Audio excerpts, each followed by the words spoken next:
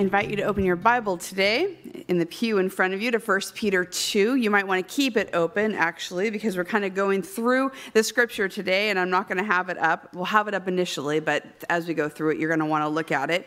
As we continue our course through the letter to the churches in Asia Minor, we're in 1 Peter 2. But I'm not going to read it quite yet, sorry. Sorry, Danielle. In my family of origin, we have the blessing and the sometimes curse of having two really smart English teachers among us. It's like sometimes they have their own language that none of the rest of us can understand. They can talk about Shakespeare and his work and so many other literary geniuses like they knew them personally. And they will gleefully find flaws in your grammar and correct you. And they know when to use further and farther, a concept that can be elusive to the rest of us. I still don't get it. I've asked them to explain it. Don't come outside and try. Don't do it. It's embarrassing. But anyway, one way that I can keep up with my siblings who are English teachers is I can understand oxymorons.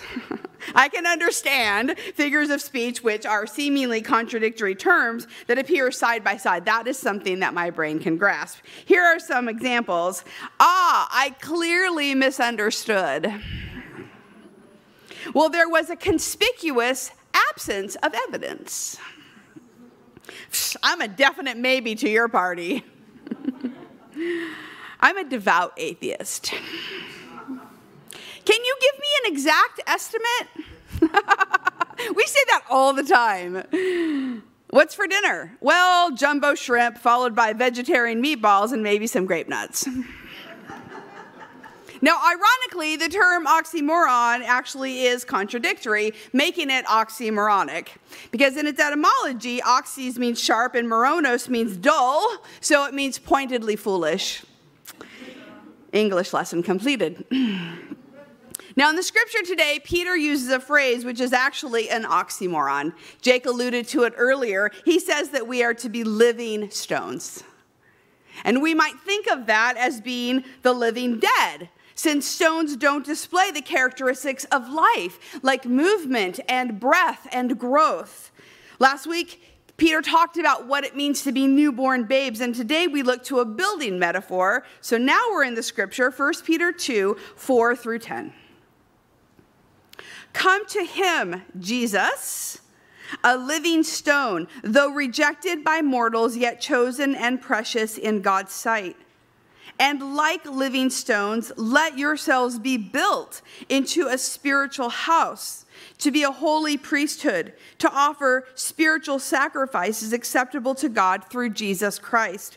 For it stands in Scripture, see, I am laying in Zion a stone, a cornerstone, chosen and precious, and whoever believes in him will not be put to shame. This honor, then, is for you who believe. But for those who do not believe, the stone that the builders rejected has become the very head of the corner, and a stone that makes them stumble, and a rock that makes them fall. They stumble because they disobey the word, as they were destined to do. But you are a chosen people, a royal priesthood, a holy nation, God's own people, in order that you may proclaim the excellence of him who called you out of darkness into his marvelous light. Once you were not a people, but now you are God's people. Once you had not received mercy, but now you have received mercy. Let us pray. Lord Jesus, we look to you for understanding for these ideas from your servant Peter. Give us grace and truth through your Holy Spirit. Amen. As we study today, we need to keep in mind a little bit of how these words would be heard to the church in Peter's time. One reality that Pastor Helen brings up in our membership class every year is how the early Christians were accused of being atheists by their pagan neighbors. This is because they no longer practiced their faith in a temple with sacrifices and a priest. They didn't have altars or images. They didn't participate in worshiping the Greek or the Roman gods like their neighbors, nor did they take place in deifying the emperor. Add to this that people believed that they were eating the body and drinking the blood of the man they followed, and they were seen as subversive to the social and religious and political structures of the day, because worshiping multiple gods, being polytheistic, was a fundamental building block of Roman society, and Christians were seen as disrupting that order. And although many saw them as a Judaic sect, they were seen as blasphemous, of course, by their Jewish neighbors, who believed that they were traitors and pagans. So with some of this in mind, these words from Peter would be such an encouragement to the church. As I read this passage this week, it occurred to me how important it is to consistently remember what the church is and what it is not. The church is defined by the Lord through Scripture, through his revelation, not defined by outsiders or even by insiders. That task belongs to the Lord, who has created the ecclesia. So here's my personal rendition of what the church is not, followed by what the church is based on Scripture and my experience. What the church is not. The church is not an institution emptied of people. It is not dead, irrelevant, or past its prime. It is not a hierarchy. The church is not engineered by human ideals. The church is not a puppet or an extension of any nation, cultural, government authority, or political party. The church is not a building. The church is not something Christians can criticize as if we are not part of it. Now, remember, I'm not saying you can't criticize it or speak prophetic truth over it. I'm saying we can't criticize it as if those people, nope, us people. Remember when you talk about the church that way. The church is not a denomination. It is not a tradition or a nonprofit organization put on earth to do good. Here's what the church is. The church is alive by the reality of the resurrected Lord whom we worship. The church is made up of sinners who have been forgiven by Jesus the Messiah and who found salvation through grace and faith in him. The church is both human and divine. The church is God's chosen vehicle for bringing redemption and hope into the world. The church is made up of saints, both in heaven and on earth. The church is a united body with Jesus as its head. The church is God's people commanded to love him and love others as our greatest ideal and most important action that we do. The church is those who follow Jesus and live in obedience to him. The church is part of a kingdom with a unique and enduring privilege of belonging to a sovereign and holy God that the gates of hell will never prevail against. The church is a just, redeeming community called out of the world to go back into the world and serve. The church is a growing organism meant to build one another up and encourage one another in the faith. Now, I say all these things knowing that you and the Bible and God might have more to say about the descriptions, and that's great. The point of me talking about this is to spur our thinking about our understanding about the church and our place in it today as we seek what the Spirit would say to us through this passage. Because Peter is giving us a strong metaphor here of the church as a building. But unlike any edifice we have seen, this one is made up of living stones. And we want to explore that oxymoron, how it would instruct us in what we know and what we need to be challenged in today. So there are 8 principles about the church that I see here. Strap on. It's not going to be that long. It's going to be fine. These are all in the scripture, so that's why I said you might want to keep it open in front of you like I am up here, just to kind of keep it open. First, Peter says, come to Jesus. The church is to come before the Lord. That's our first thing that we do. In humility and hope, Peter exhorts us to come to the Savior, whom he calls the living stone in verse 4. Be connected, he says, to the living stone.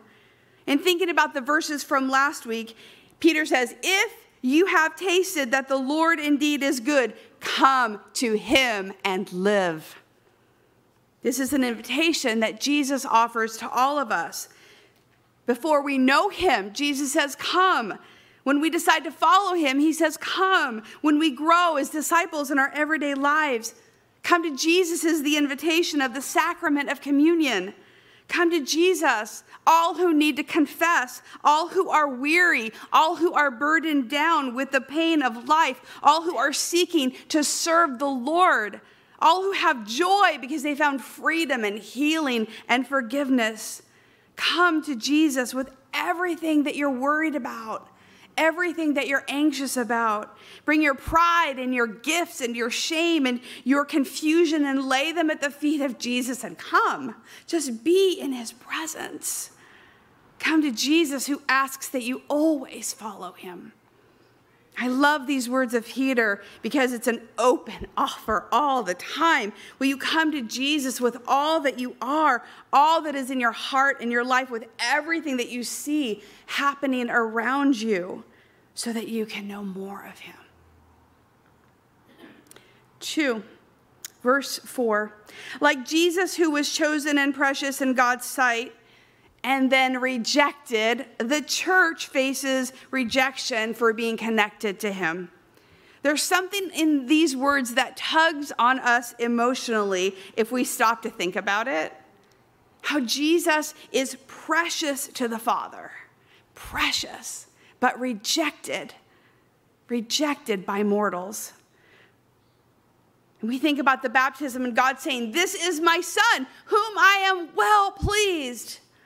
And then we think about the crowd saying, crucify him, crucify him. And then on the thief, the thief says on the cross to the other one, don't you even fear God? And then God again at the baptism says, this is my son, listen to him. So the Christian faith is all about what we do with Jesus. What we're meant to do is give him honor and praise. People reject the Savior, but God chose Jesus. You should count how many times the scripture says Jesus is precious, precious and chosen by God. This is a narrative that the church needs to hold on to and never let go of. Jesus is chosen and precious, and so are we. But sometimes we don't see ourselves that way. How much do we base our worth on what other people think about us, or what we think about what other people think about? Why? It's so confusing. How much do we find ourselves defensive and deflated when we read about what people say about the church, or what they say at the dinner table about the church? How much do we put stock in the attacks on the body of Christ? And we align ourselves sometimes with them, those who are angry and hurt, no matter the reason, justified or not. But the goal of the church as a collective whole is that we would cling to Jesus and not be swayed by those attacks. Seriously? I don't know why I wrote this down. I don't know why I'm telling you this, but I have a friend on social media who cut off our friendship years ago when I was young and so much more immature than I am today. Right? Yeah.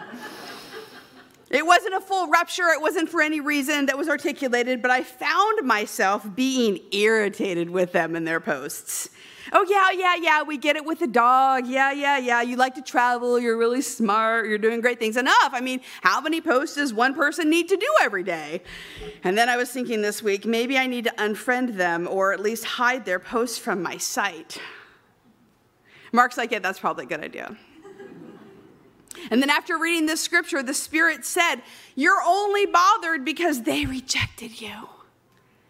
And then I thought, duh. And then I thought, as I was telling you this, probably you already knew this, but you know how we have to think through these things and experience them for ourselves? You see, no one likes being rejected. It hurts. It stings for a long time. No one likes being part of a group that's targeted as being anti-intellectual or the cause of all the problems of all the earth for all times. But knowing that we have a Savior who gets it helps us. trusting a Messiah who is still able to love while being actively rejected is something for us to keep asking him to help us with in this life. 3, being connected to the living stone means that we are also living stones because we are made in God's image. This is verse 5. We have been made alive in Christ. We were dead in our sins, and we've been made new by the blood of Jesus. And Peter says, allow yourselves to be built into one whole. We resonate with being the body of Christ, but this is a very strong metaphor also of what it means to be the church, that we are to be a spiritual house, stones to make an edifice in the world, meant to bring God's presence to those around us. God, who indwells our gatherings, intends that we go out and minister in his name to make disciples and to baptize and to feed and to help and to heal. And the church is meant to bring people to the feet of Jesus. It's one of the things that we've been seeing when we've been watching The Chosen in our small group. I don't know if you've been watching it. I would encourage you to watch it. It's free. They decided to not stream it on purpose. But there's something so compelling about watching this Jesus interact with all of these people who become this kind of ragtag living stones all together, bringing hope and healing in God's name. Notice that Peter, whom Jesus calls the rock, now calls Jesus a stone, a living stone. Believers become one in Christ in the construction of God's presence on earth. 4, the church is a holy priesthood. This is verse 5 again, offering spiritual sacrifices. Now, it's not clear what Peter means here. I don't know what you think about when you think about spiritual sacrifices, and that's something that you are meant to do as you follow Jesus. What he does say here is that these sacrifices are acceptable to God. And that reminds us of Paul in Romans 12, who told us to offer our bodies as a living sacrifice, holy and pleasing to God, that this is part of our worship. This means that we are to live with integrity with the word and with God and how we take care of ourselves and what we eat and drink in our sexual lives. We are made to worship the Lord with our created bodies.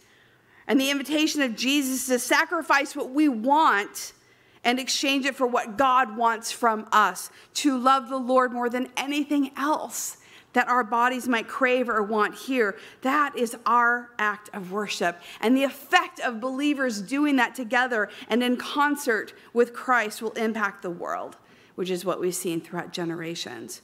So what are you specifically offering to the Lord in this season of your life? One clue might be that it's a struggle. One clue might be that you don't necessarily want to do it. You don't necessarily know how you're going to do it. Mine is time. Often it's time. What is your spiritual sacrifice of worship? 5, there's no shame who believe in God's chosen. Jesus is God's main building block for the kingdom, and Jesus is at the center, and everything else is put in relationship to him. And no matter what persecution or suffering because of the faith that people have, God wants the truth, God wants the church to know that there is honor, that God honors people who believe in Christ for believing in the Son. And this is part of what we all have to decide. Verse 7 has a quote from Psalm 118, which Jesus says after his triumphal entry into Jerusalem. And he's teaching the people, and there's so many people all around. And he says this, "The stone that the builders rejected has become the very head of the corner." And in the Psalms, the scripture is saying how Israel is the main building block of God's work in the world. Although many people around Israel were like, no, that cannot be true. They saw Israel as worthless. If you go to a quarry and you want to pick a stone to start building a house, people were like, yep, no, not that one, not Israel. We reject that. But Israel knew that they were God's chosen. But when Jesus quotes it after his entry, he applies these words to himself. He's saying, I am the cornerstone, that I'm going to be rejected by many, but I am what God's kingdom is built upon. And this angers many, many religious leaders and helps seal his fate. And one commentator said this, "The tragedy is that those who thought Jesus was nothing more than a cause of ridicule will discover that though they rejected him, he has become the pinnacle of God's house. Those who accept Jesus as the center of God's activity will be honored. 6, the very rock that forms the church and welcomes people to be connected is the same rock that people will stumble over. This is verse 8. Peter says it is in disobeying the word that causes people to stumble. This idea is also found in Isaiah and other places where God says, you can choose to trust me or you can choose to not trust me. And if you choose to not trust me, you are going to stumble over me as you disobey. But one thing we need to think about from Peter's words here is how it says these people were destined to stumble and disobey. One interpretation is that God chooses who will believe and who will not. Yes, yes, no, no, yes, yes, yes. Another interpretation, a Wesleyan interpretation, would be that none of the rejection surprises God. That Jesus' appointment as Messiah and now King is something that all of us have to decide if we're going to accept or reject. And God means for this decision to be the most important of our lives. Yes or no. And while God does not decide who believes and who doesn't, the very nature of the design means that some are not going to believe. Some are going to stumble and disobey, and God knows this. Our prayer always is in that stumbling that they will reach out to Christ for help. 7. Verse 9 says that the church is a chosen people, a royal priesthood, a holy nation. Like with Israel, the church is meant to be a reflection of God's own presence, chosen and precious. Jesus is our high priest, and those in whom he indwells have equal access to God and equal access to serve. That's what the priesthood of believers means in Ephesians 4. There is no hierarchy of anyone being more important than the others. Professional clergy are not the only ministers. Say that again with me. Professional clergy are not the only ministers. We all are. Which is why we have a value of equal clergy, equal lay around here. Doing the work of God in our communities and world is something all of us do. They're key markers of what it means to be like Christ, and we should say, do we see ourselves? Stop and really think. Do you see yourself as a chosen people, gathered together, a royal priesthood, and a holy nation? Lastly, why is the church given these titles according to Peter? Because in verse 9 it says this, in order that we will proclaim the excellence of him who called us out of darkness into his marvelous light. This is to worship Christ in a gathering together like we are doing. When we set aside time to come together and sing hymns and spiritual songs and prayers and the reading of God's word, we honor God with our hearts and our lives and our time. Jesus is worthy of all that we are and the one who meets us powerfully when we gather. And Peter is also saying that we are to go and proclaim God's light. Who are you proclaiming God's light to right now? So I want to close with just this thought. You see me up here today as a pastor who's been given a role by God. And whatever gifts you see that I have is from the Lord, and whatever failings are my own. But I'm not just an individual who lives out a call by myself. I am part of a whole. I am part of a living stone. Other living stones who have received this incredible grace-filled gift of salvation. When I decided at the urging of the Holy Spirit and a resolute 13-year-old mind to wholeheartedly follow Jesus. Now, many of you see me here as a person in ministry for a long time, and that is true. But some of you see me as a young person that you helped raise, and that is also true. I'm a product of all of the streams and all the building blocks that came before and that are also part of the church, Catholic and evangelical and charismatic and Wesleyan, that has been poured into me my whole life. And I'm very much a person who has been formed by the teaching and preaching and fellowship in small groups of this local congregation. By some of you who came to me and said, "What are you doing?" I remember those things. Why are you doing it that way? Have you thought of this? I'm a better follower of Jesus because of the emphasis on coming alongside those who are poor and poor in spirit, of trying to live with good, sound mental health, of loving our neighbors as ourselves, no matter who they are or what they've done, of humbly coming before the Lord together in honest confession that we are sinners. I'm a better leader because of what was modeled for me in terms of accountability and patience and wisdom and mentoring, and I directly receive those things in my successes and my failures. You see, the church is an imperfect building, spiritual building of imperfect relationships, a community of relationships meant to bring people to Christ and to help them to know him more. We're not individuals that just come together on a Sunday morning like, "Hey, how are you?" We are meant to be learning and growing and struggling and teaching and praying and serving and weeping and figuring out life together, using our gifts and working out our salvation together as a cohesive whole.